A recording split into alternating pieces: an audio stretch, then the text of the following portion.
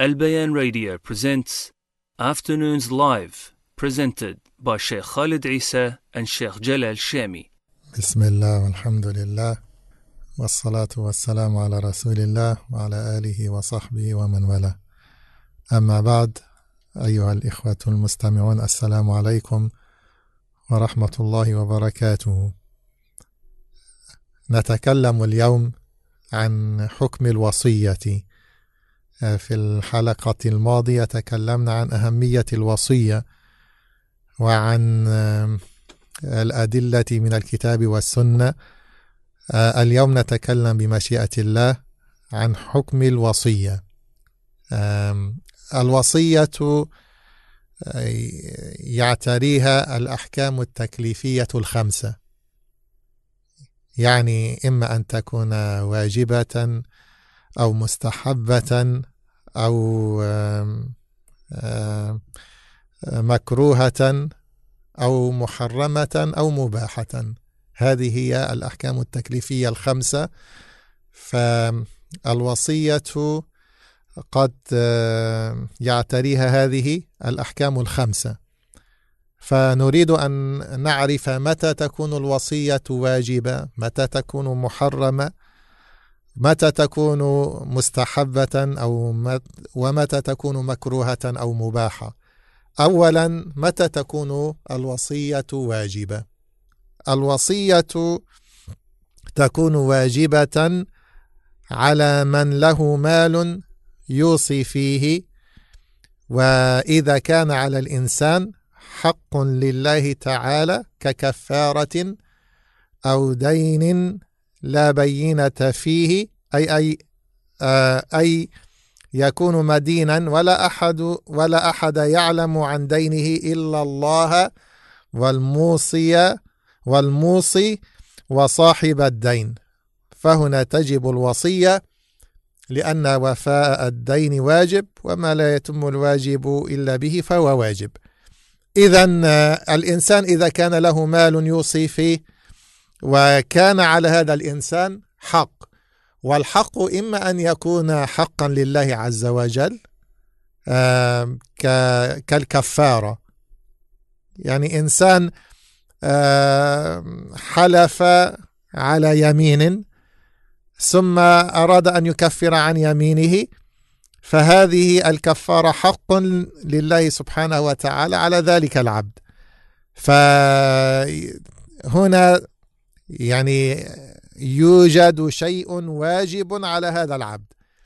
لكن لو كان هذا الواجب وهو الكفارة لا يعلم به أحد، ويخاف هذا الإنسان إذا مات أن لا تؤدى عنه هذه الكفارة من ماله، فهنا يجب عليه أن يوصي بإخراج هذه الكفارة، لأن واجب لله سبحانه وتعالى عليه، فهنا يجب عليه أن يوصي بهذه الكفارة، أو أن يكون هذا الحق هو حق لآدمي، إنسان له عليه دين ولا أحد يعلم بهذا الدين إلا الله والموصي وصاحب الدين.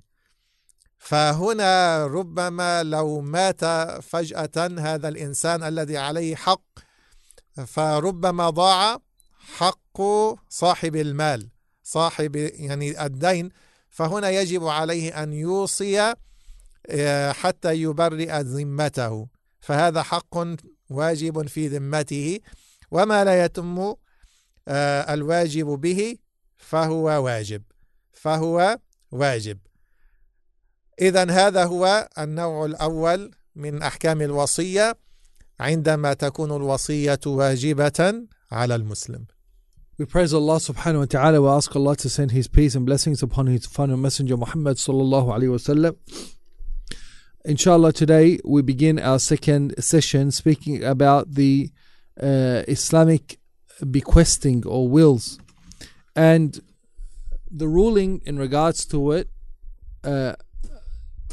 We have spoken in the previous session about the importance of the bequest and the proof from the Quran and the Sunnah about its legislation. Today, inshallah, we'll speak about the ruling. It's ruling in Islam. And our Shaykh, he said that the ruling in regards to the wasiyah or the Islamic bequest follows the 5 rulings, the 5 Islamic rulings. So the 5 Islamic rulings, something is either obligatory or it's forbidden, or it's recommended, or it's disliked, or it's permissible. So likewise, the bequest falls under these 5 conditions depending on the situation. So sometimes there could be situations where making a bequest or a will is obligatory upon the Muslim to do. Sometimes it could be forbidden. Sometimes it could be encouraged or recommended. Sometimes it could be disliked or discouraged. And sometimes it's permissible. If he wants, he can do it. If he wants, he can leave it, and there'll be no blame on him. So the first category, inshallah, we'll speak about is the obligatory. When would writing a will or making a bequest be obligatory? He said that it becomes obligatory when a person has wealth that he needs to make a bequest for, if a person has one of the rights of Allah subhanahu wa ta'ala due upon him, like the expiation, or the right of a person, for example, a debt, and he has taken a loan from someone and he owes someone money, and no one knows of this loan except for the debtor, the one who's taken the loan, and Allah Azza wa Jal, and the creditor, the one who loaned him the money. There are no other evidence or no other receipt or witness or anything like that. And so fulfilling the debt, paying back the loan, is obligatory. And so what is obligatory, the means to fulfill an obligatory also becomes obligatory. So the right of Allah, like the expiation. For example, a person made an oath that he swore by Allah that he's going to do something and he didn't do it. So if he wants to free himself from the obligation of that oath, he must pay an expiation. So if he had not yet paid the expiation and it is owing upon him, he should record it down in his bequest, in his will, so that if he was to die suddenly, then the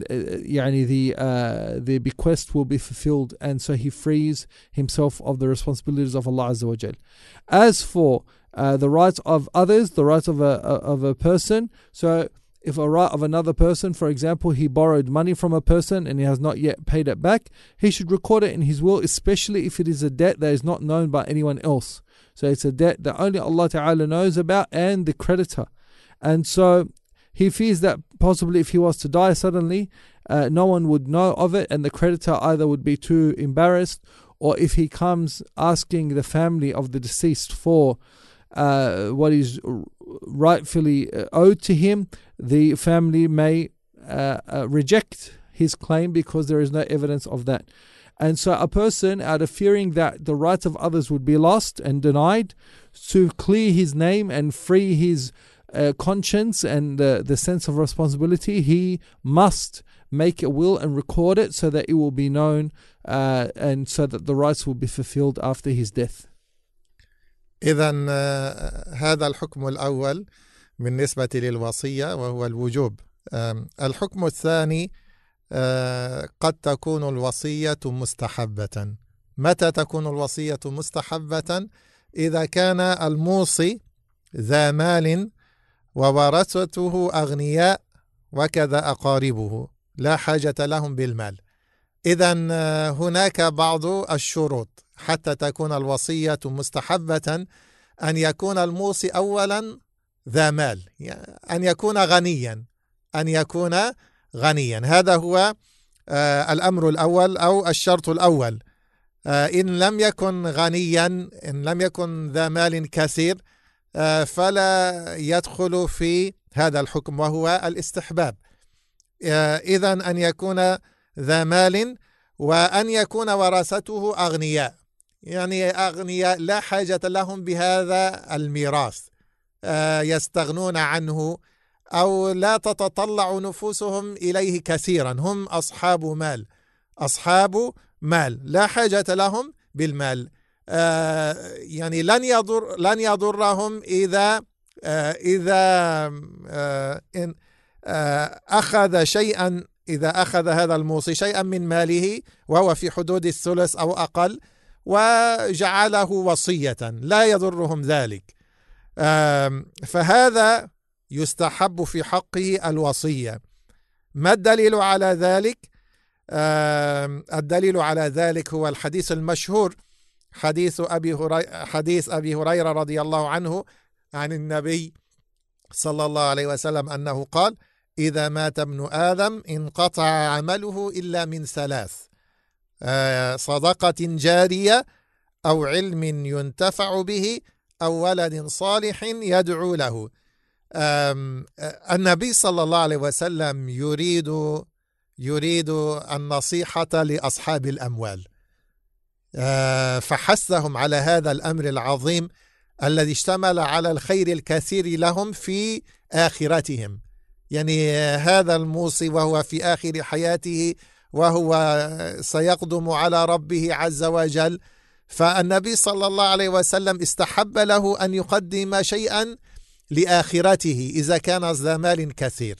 يعني بدل أن يترك كل هذا المال للورثة وهم أغنياء لن يؤثر عليهم إذا أخذ منه جزءا، فيجعله لآخرته، يجعله لآخرته. هذا الأمر يغفل عنه كثير من الناس، يغفل عنه كثير من الناس. كثير من الناس يجتهد أن يترك المال الكثير لورثته وهو في أشد الحاجة إلى حسنات يقدم بها على ربه سبحانه وتعالى. إذن هذه نصيحة عظيمة لأصحاب الأموال أن يدخروا شيئا من أموالهم لآخرتهم. يكون ذلك، يعني إن لم يكن ذلك في حياتهم، يكون ذلك بعد مماتهم من خلال الوصية الشرعية، من خلال الوصية الشرعية. The next point is when the will or the bequest is encouraged. And this is when two conditions are fulfilled. First of all, that the one who is making the bequest is one who has a lot of wealth. He's rich himself. And the second condition is that his heirs are also rich. And so it will not harm them if their share of the inheritance is slightly diminished from a portion that is given to others. And a person in that case, it is encouraged that he gives to his relatives and to the needy and the poor and so on. And so a person, he does that to give to others who are not naturally heirs, up to a third of his wealth, as we said, on condition that he himself has plenty of wealth, and that the amount that's going to divide it is very large, and the amount is not going to diminish much in regards to the share of his actual heirs, because as well that they are rich and not in need of what they are going to inherit. It's just going to add more money to the money that they already have. And this is based on the hadith of the Prophet ﷺ, as narrated by Abu Hurairah, that he ﷺ said, if the son of Adam dies, all of his deeds are cut off except from three: a continuous charity, or knowledge that is benefited from, or a righteous child that makes dua for him. So see how our Prophet ﷺ is giving good advice and counsel to the people of wealth, in that they will soon present themselves before Allah subhanahu wa ta'ala, is soon presented before Allah Azza wa Jal. And so a person should put forward something for his hereafter, and especially if his heirs are rich and they will not be harmed by having a slightly diminished share of the inheritance. And so this is an issue that many people are oblivious of and ignorant of. And so it is an advice, especially to the people of wealth, that if you do not give in charity in your life, then at least make a dedication so that the reward of this bequest will continue for you after your death. الحكم الثالث الوصية المكروهة. الوصية المكروهة تكون في حق الموصي الذي ليس له مال كثير، يعني ماله قليل. هذا الأمر الأول. والأمر الثاني ورثته فقراء، فرثته محتاجين، فلو أنه في هذه الحالة أوصى يكون قد ضيق على ورثته، ففي هذه الحالة تكره الوصية في حقه، والأولى في حقه أن يترك هذا المال كله لورثته. الدليل على ذلك هو قول النبي صلى الله عليه وسلم لسعد بن أبي وقاص رضي الله تعالى عنه، قال له، يعني مع أنه كان له ابنة واحدة حين سأل النبي صلى الله عليه وسلم عن هذا الأمر، فقال له: إنك إن تذر ورثتك أغنياء خير من أن تذرهم عالة يتكففون الناس. وفي كما قلنا في تلك الحالة، عندما سأل النبي صلى الله عليه وسلم هو قال: ليس لي إلا ابنة واحدة ليس لي إلا ابنة واحدة وأنا ذو مال. يعني في حديث طويل، لكن مما قال له النبي صلى الله عليه وسلم: إنك إن تذر ورثتك أغنياء خير لك من أن تذرهم عالة يتكففون الناس. فهذا الموصي، يعني هذا الموصي صاحب المال القليل، إذا كان له ورثة، إذا كان له ورثة محتاجين، فالأفضل في حقه أن يتركه لهم وأن يغنيهم يعني عن سؤال الناس. هذه يعني من المسائل التي تكره فيها الوصية. أيضا تكره الوصية لأهل الفسق متى علم أو غلب على ظنه أنهم سيستعينون بها على الفسق والفجور. يعني إنسان له مثلا أقارب، لكن هؤلاء الأقارب ليسوا مستقيمين، يعني حالهم الظاهرة معروفة أنهم أهل فسق، يقضون وقتهم في ربما في شرب الخمور وفي يعني حفلات يعني الرقص والغناء وما شابه ذلك. يعني حالهم معروفة لديه، وهو يعلم أو يغلب على ظنه أنه لو أوصلهم بشيء من المال وضعوا هذا المال في معصية الله سبحانه وتعالى، يغلب على ظنه ذلك. فهنا في هذه الحالة نقول تكره الوصية لهؤلاء.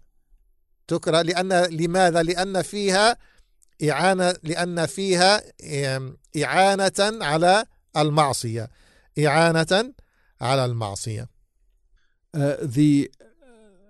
Making the bequest would be considered makruh or disliked for a person who doesn't have a lot of wealth, and as well his heirs are poor and they're in need of this wealth that they would inherit from him, because it would greatly improve their financial situation. And if he was to dedicate some of the wealth of his inheritance to the wasiyah, to the poor and the needy, that would mean that the share of the heirs would be less, and that would make their life a little bit difficult on his heirs. And this is taken from the hadith of Sa'ad bin Abi Waqqas radiyallahu anhu, after the Hajjat al-Wada' of the Prophet sallallahu alaihi wasallam, where he thought he got sick and he thought he may not live through this sickness and he may die. He wanted to give all of his wealth for the sake of Allah. He said, I have only a daughter, and I am a person who owns a lot of wealth. At the time, he was very wealthy, and he only had a daughter. The Prophet sallallahu alaihi wasallam, he said, for you to leave your heirs wealthy is better than to leave them in a state of destitution. They're handing their palms, putting their palms out from people, begging from people. And so even though, despite that, at the time, Sa'ad only had a daughter, one, and he was very wealthy, still the Prophet ﷺ did not advise him and discourage him from doing that. And if a person's in a situation where he doesn't have a lot of money, essentially, and his heirs are not in a very good financial situation, then it is better not to make a bequest to anyone, but rather to leave all of his wealth for his heirs so that they become in a more stable financial position. That is the first situation in which the wasiyah would be considered disliked. The second situation is if he knows that his heirs are, and his relatives that will inherit from him, are people of sin and disobedience to Allah subhanahu wa ta'ala, and they are not upright in the practice of their religion. What is apparent is that they are sinful people. They are people who drink intoxicants and indulge in music and dancing.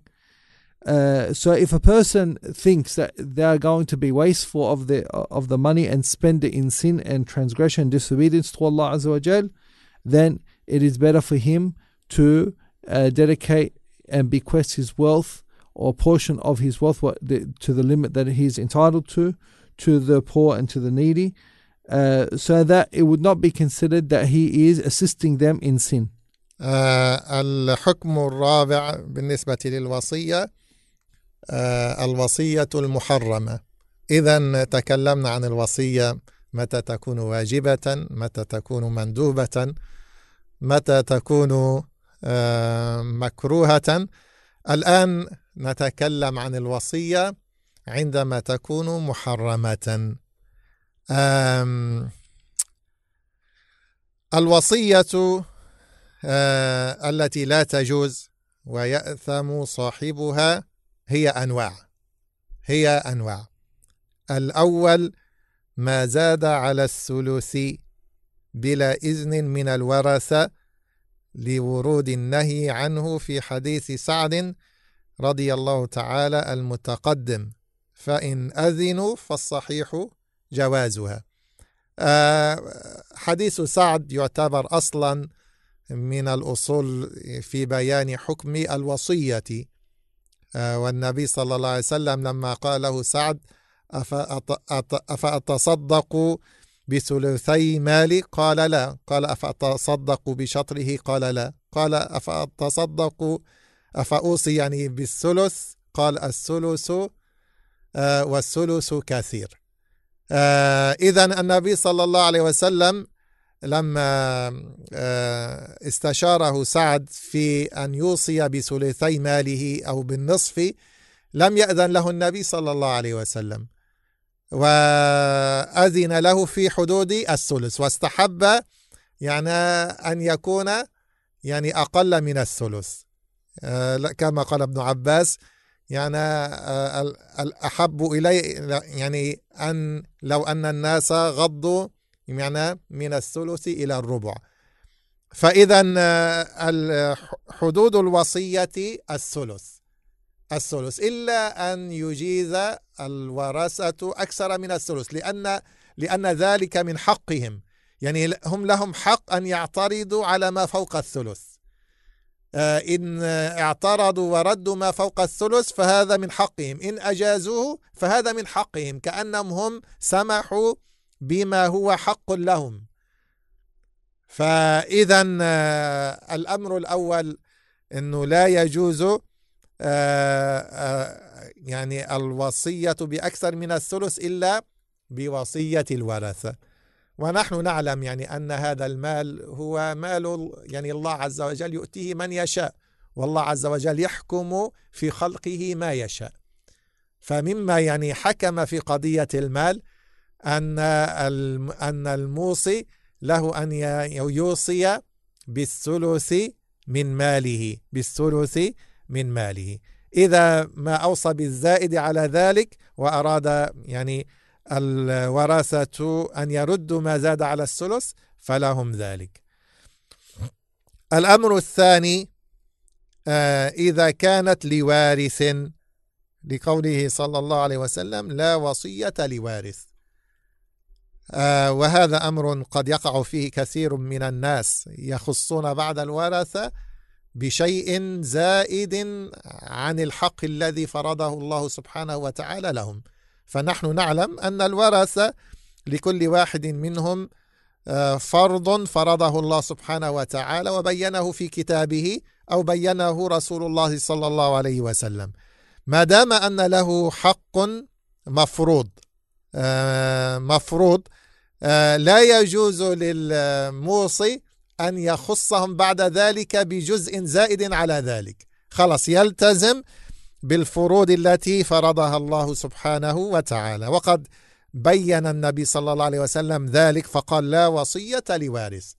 فانتبهوا يعني يا أصحاب الأموال، لا تخص أحدا من الورثة، لا تخص ابنا بشيء زائد عن حقه، لا تخص بنتا بشيء زائد عن حقها، لا تخص زوجة أو زوجا بشيء زائد عن الحق الذي فرضه الله سبحانه وتعالى. يعني ربما خصوصا في هذه البلاد أنه بعض الناس يقول الزوجة يعني هي معرضة للضياع، أنا أريد أن أخصها بشيء زائد عن حقها الذي هو يعني إما أن يكون حسب إذا كان له ولد أو لم يكن له ولد، يعني إما حقها إما الثمن إذا كان له ولد أو الربع إذا لم يكن يعني للزوج ولد. فيعني هذا هو حقها، فلا يجوز بعد ذلك أن يخصها الزوج بشيء زائد عن هذا الحق.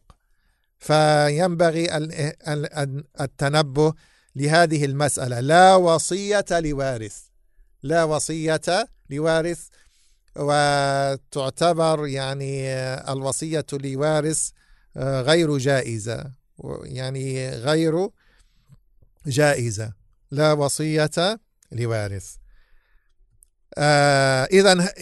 إذا فعل ذلك الموصي فيكون قد اقترف إثما وفعل فعلا محرما، هذه لأنها وصية محرمة، وصية محرمة.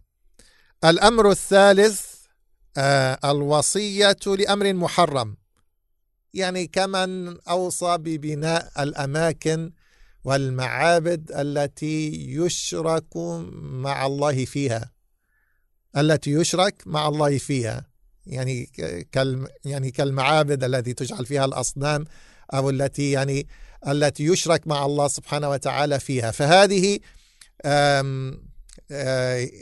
يعني وصية محرمة. أو كمن أمر ببناء مكان مثلا للموسيقى، أو كمن أمر أوصى بأن يبنى خمارة مثلا، فهذه كلها من الوصايا المحرمة التي لا تجوز في الشريعة. قال الله سبحانه وتعالى: وتعاونوا على البر والتقوى ولا تعاونوا على الإثم والعدوان. الأمر الرابع بالنسبة للوصية المحرمة الوصية إذا اشتملت على إضرار بالورثة، على إضرار بالورثة، كما قلنا قلنا أنه إذا كان الموصي ذا مال وكان أو كان قليل المال وكان له ورثة محتاجين، فأنه تكره الوصية في حقه. لكن لو كانت الوصية فيها إضرار بالورثة، فيها إضرار، لنضرب مثالا على ذلك، لو أن إنسان عنده بيت وفي هذا البيت يسكن أولاده، أوصى بهذا البيت مثلا في أبواب الخير، لكن لا مأوى لأولاده، إن خرجوا من هذا البيت ربما سيتشردون، لا مأوى لهم، لا ما عندهم إلا هذا البيت كمأوى يأويهم.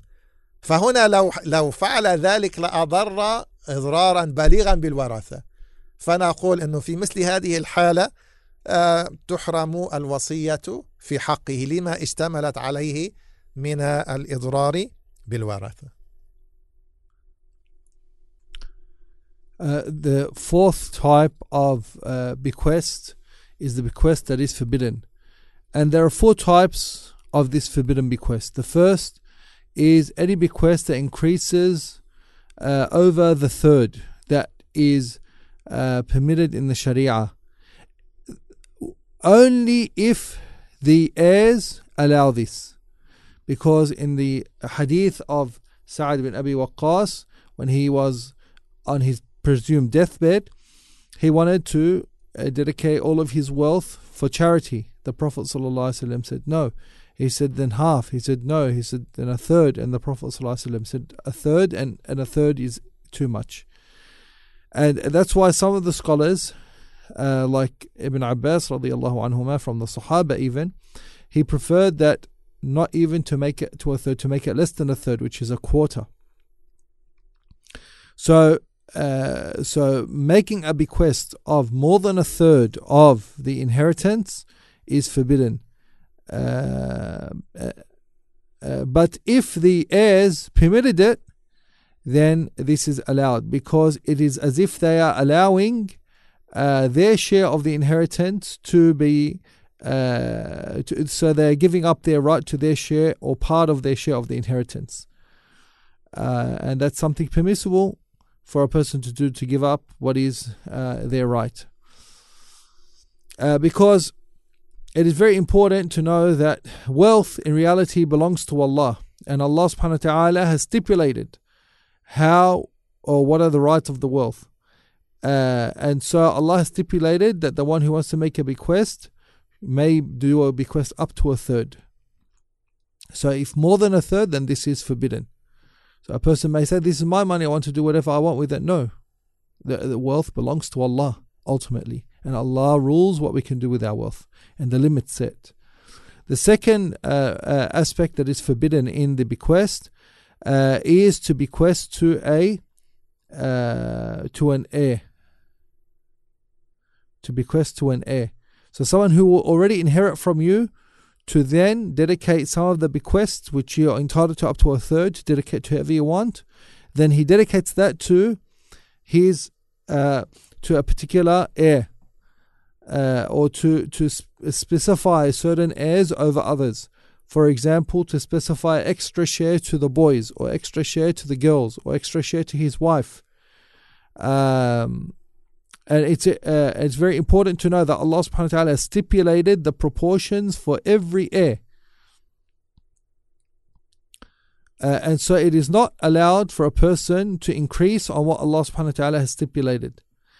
Because some people, for example, they say that, my wife may not be taken care of if I die, and so I want to increase in her share, so I give her share that's stipulated by Allah Azza wa Jal, and then I want to give her from the third of the bequest or the wasiyah, and this is something forbidden, because the Prophet ﷺ said in the hadith, La wasiyyata liwarith, there is no bequesting to an heir, and so this is not permitted to do. And if the person making the bequest does this, then he has committed a sin. The third category of the forbidden bequest is to make a bequest in something that is forbidden. For example, to bequest that a temple dedicated to the worship of other than Allah subhanahu wa ta'ala is to be built. Or, for example, a place of sin and transgression. For example, a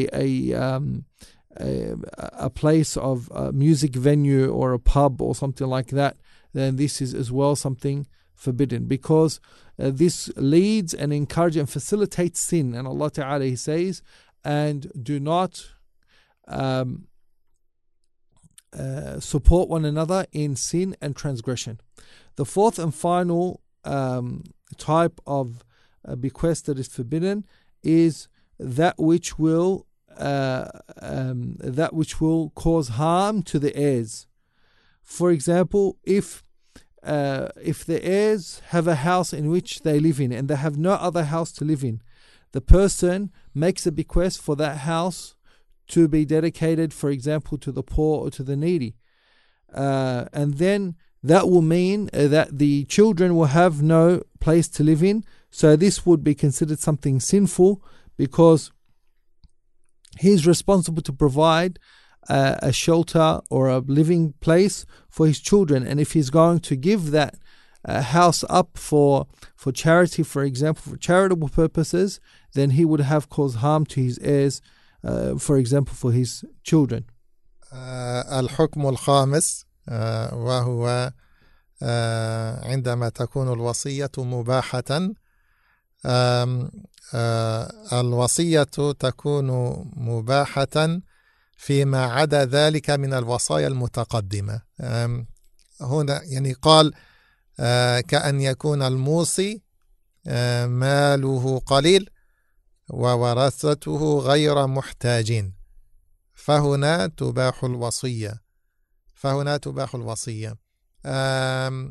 إذن عندما يكون الموصي ماله قليل لكن ورثته غير محتاجين، نحن قلنا لو كانوا محتاجين تكره الوصية في حقه، لو كانوا يتضررون بالوصية لكانت تحرم الوصية في حقه، لكن هنا هم غير محتاجين فهنا تباح الوصية في حقه. هذا بالنسبة يعني للوصية المباحة. The fourth and final ruling of al-wasiyah is the permissible wasiyah, and this is anything that is other than the other four situations. So the situation that remains in terms of wasiyah is if a person doesn't have a lot of wealth and his heirs are not in need, his heirs are relatively comfortable financially, his wealth is little. In this case, it's allowable for him to bequest a portion of his wealth for charitable purposes or for whatever he deems fit, on condition that it's something permissible that he is dedicating his wealth to. Because we said before that a person shouldn't do a bequest unless he has a lot of money and his heirs are not in need, and it would be forbidden to leave his heirs in need. But here in this case, if his wealth is little and his heirs are not in need, then in this case it is permissible. Wouldn't be considered encouraged nor disliked or forbidden, but permissible. إن شاء الله أيها الإخوة، يعني في الأسابيع القادمة سنتكلم بمشيئة الله سبحانه وتعالى عن الحكمة من الوصية. هناك بعض يعني الحكم المهمة فيما يتعلق بالوصية، لكن يعني لضيق الوقت سنرجع ذلك إن شاء الله إلى حلقة قادمة. نستودعكم الله وإلى لقاء آخر. نسأل الله سبحانه وتعالى أن يفقهنا في دينه وأن يختم لنا بالصالحات، وصلى الله على محمد وعلى آله وصحبه أجمعين. This program was presented by Al Bayan Radio, the voice of Ahlus Sunnah wal Jama'ah.